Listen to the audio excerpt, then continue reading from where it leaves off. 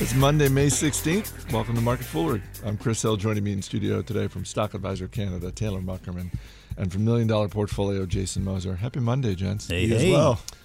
Don't be alarmed by the giant orb in the sky. I believe the sun is actually shining. What? After 18, 19 days of measurable rain? I think it's going to be short-lived, though. I've seen tomorrow it apparently is going to change for the worse. Let's wrap up this episode as fast as we can and get out and enjoy the sunshine. Live life. A few minutes. Just live. Before the rain comes again.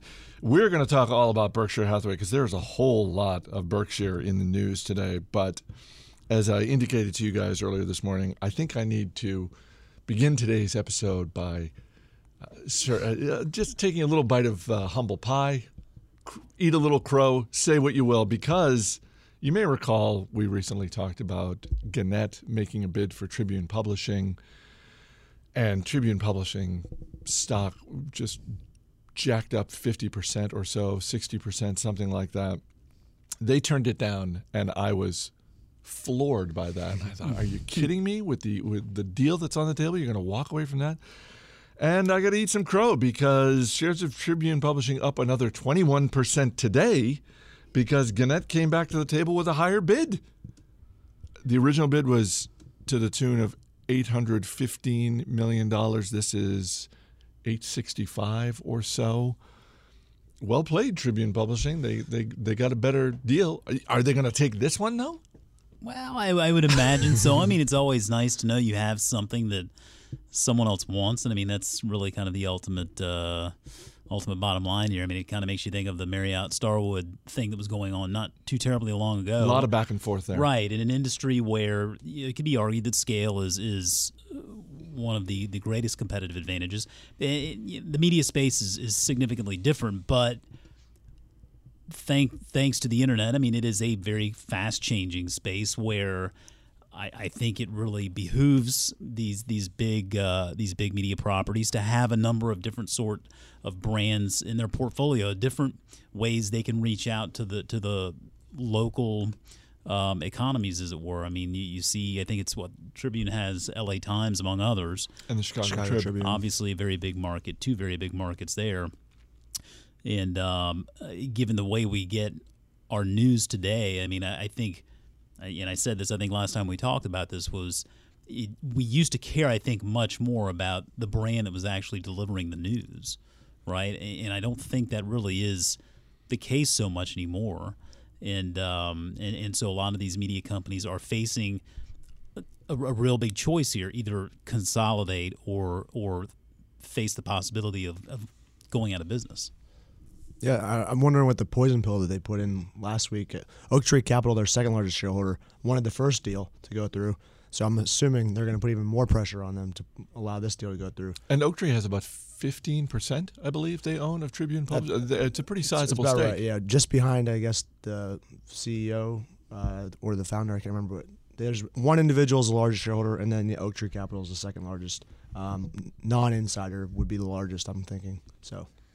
Gannett's got a friend in the room, so that should help. And I don't know. I mean, I think we'll see how this plays out, obviously. But I think if they decide to reject this out of hand the way they did, and Tribune, again, give Tribune Publishing credit, they got a higher offer, and they rejected that previous deal.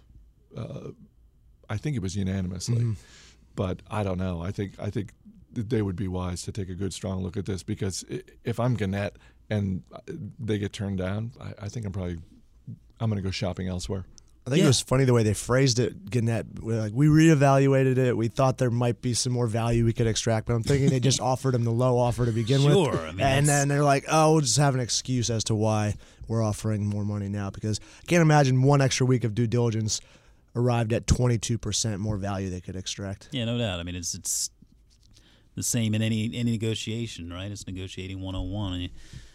You throw out an offer there. If they take it, great. If they say no thanks, then you can find some sort of middle ground. And I suspect that's probably what's happening here. It's good to be a shareholder of Tribune Publishing with your stock up about 85% in the last month. Let's move over to Berkshire Hathaway, and why don't we start with the 13F filing, their quarterly filing, because and we'll get to the big stakes that Berkshire Hathaway owns and the degree to which they are increasing or decreasing some of those large stakes. But the headline is that Berkshire Hathaway is now a shareholder of a little fruit company we like to call Apple.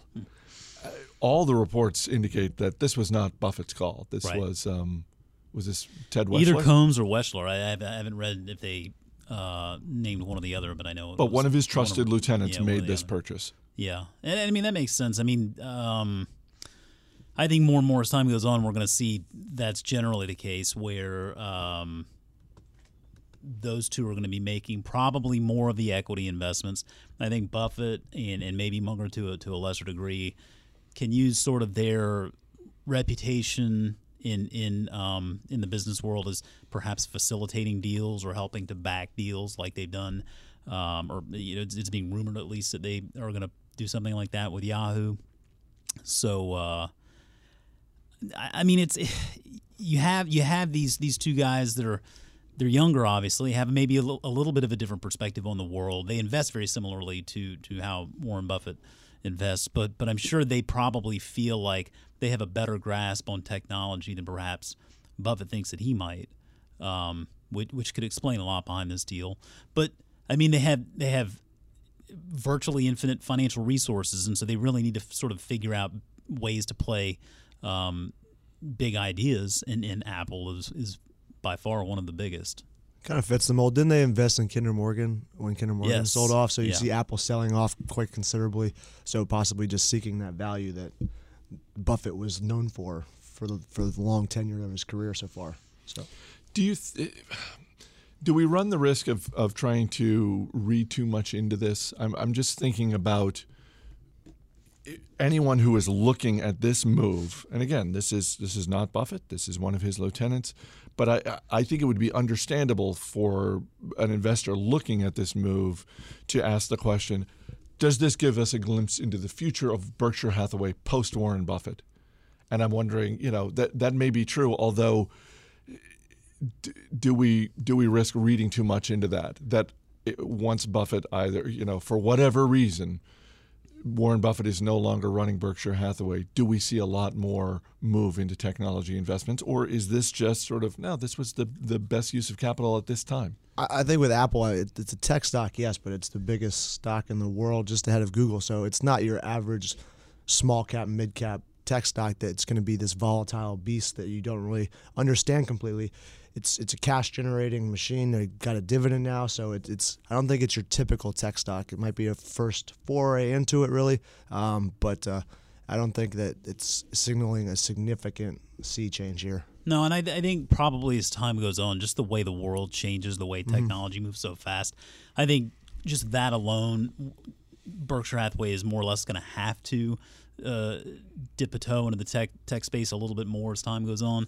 But yeah, I mean, to Taylor's point there, I mean, Apple is not your typical tech company. I mean, you're buying really one of the most powerful brands on the entire planet, and probably a bit easier for them to sort of look at this and say, well, they're selling a product, right? I mean, they're selling phones and tablets and whatnot, and the software that goes with it. It's a pretty easy business to understand.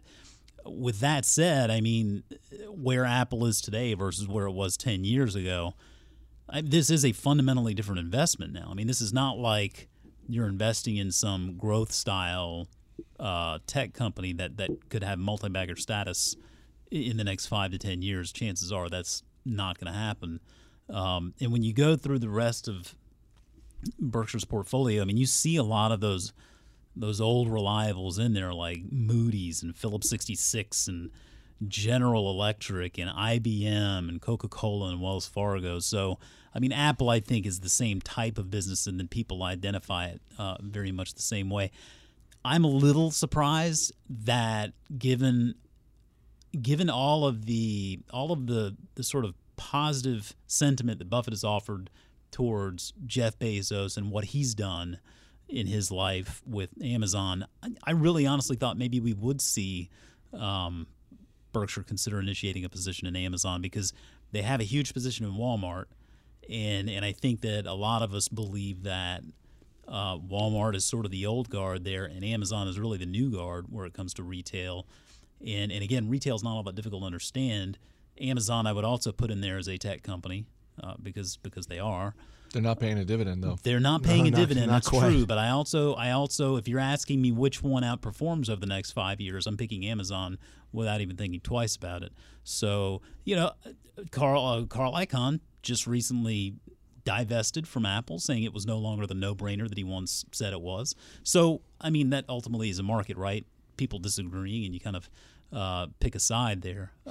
But it seems that they at least feel like there's going to be some kind of an attractive return in the next few years. Carl Icahn also didn't really get what he wanted in terms of activism, higher shareholder returns in terms of a dividend or share buyback. So maybe he's admitting defeat more so than Apple might not be a great stock for the next couple of years. And he was pegging Apple shares at some point in the past year as maybe a double from their current levels. Now, granted, that wasn't all just organic growth, right? That was share buybacks along with whatever product came out of the pipeline there. And I think a lot of us felt like maybe that was a bit optimistic as well, especially when you look at how Apple's performed.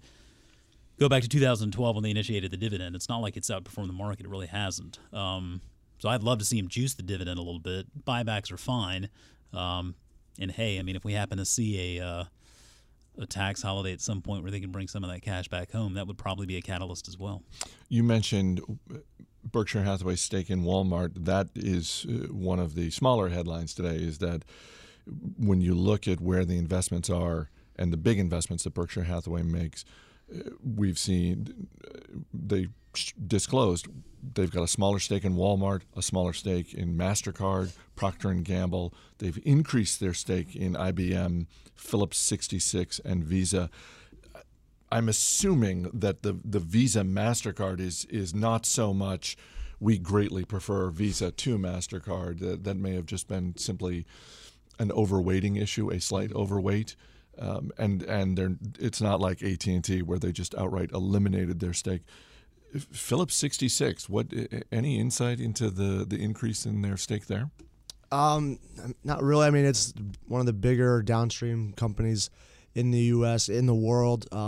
It could certainly be a play on the chemical side of the business, which chemicals, they're benefiting from low oil prices, they're benefiting from low natural gas prices. And I think the growth in what we use chemicals for is certainly got a bright future. So I think that it's more along the lines of not the gasoline, but the other byproducts that you're getting out of Phillips 66, and they're putting a lot of money into that business. So I think that might be what they're looking at. And obviously energy has been suffering for a while, so maybe there's a value side to that play as well. You already touched on this, Jason, but let's spend a couple minutes before we wrap up on the Yahoo news, because I think we might have said on a previous episode when we were talking about Yahoo and the bids that were being made, clearly Verizon making a bid for Yahoo, other players coming in as well, Yellow Pages, reminding us that Yellow Pages still exists. But I think we said at the time that, look, this is still an opportunity for a mystery horse to come in. And that was the news that broke over the weekend, that Dan Gilbert, who's the founder of Quicken Loans, is heading up a consortium to make a bid for Yahoo's core assets. And Warren Buffett has come out and said he's willing to be the financial backer. He was also very clear about saying, I'm not interested in the stock, even though that presumably that would exist in the terms of the deal, that they would be able to convert some of the finances into stock if they so choose. But at least on the surface of it, were you surprised by this? I was very surprised. I thought maybe he was mixed up and thought they were talking about a deal to perhaps put a bid in for Yoo-hoo and not Yahoo.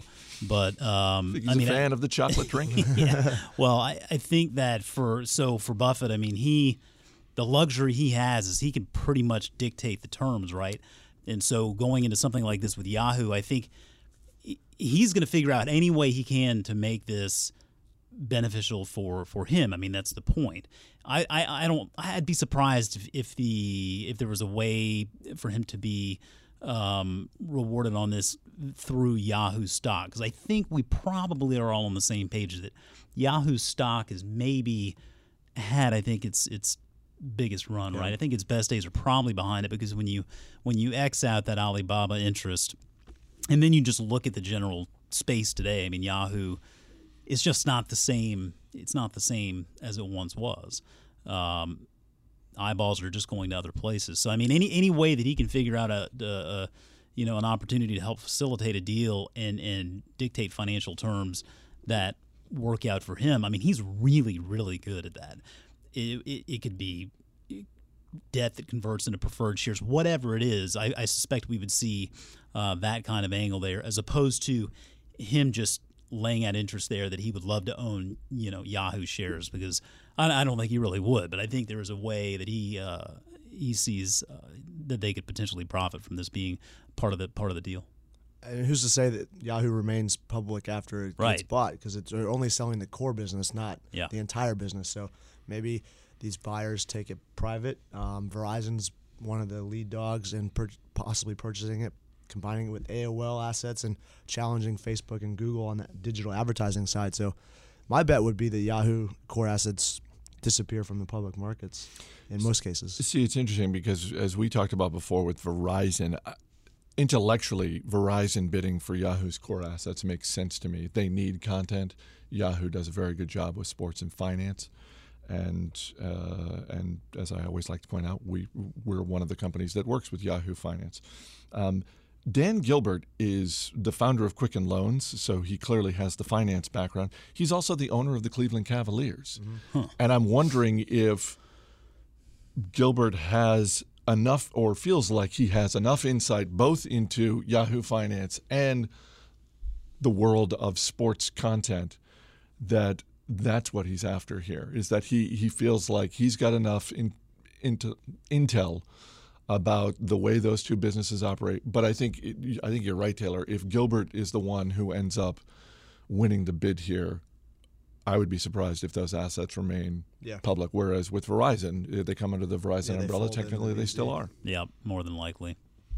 Got to be pretty good to be Dan Gilbert these days. You got the Cleveland Cavaliers, primed to make the NBA Finals one more time. You got Buffett wanting to shell out some cash and help make a deal. It's good to be Dan Gilbert. Trying to turn Detroit City around. Much rather go work with Buffett than trying to weasel some cash out of a bank, right? I'm sure he's way more fun to be with. I would think so. Yeah.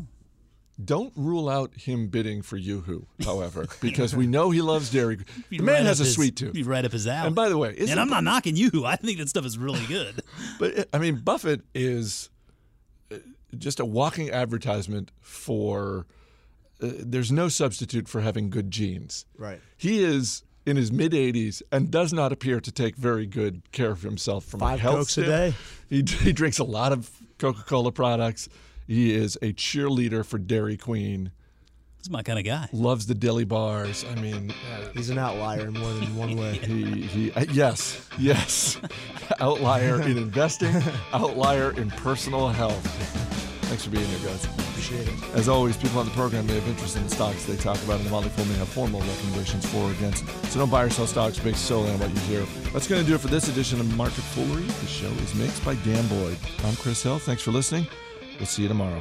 Let me tell you what it's like watching Idol on a Friday night in a house built safe and sound on Indian burial ground. Sham on.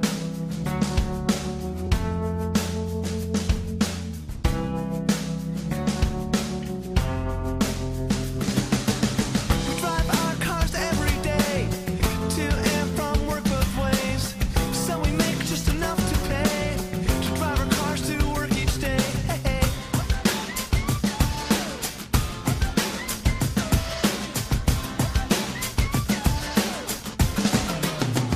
We're rocking the suburbs around the block just one more time. We're rocking the suburbs, 'cause I can't tell which house is mine. We're rocking the suburbs.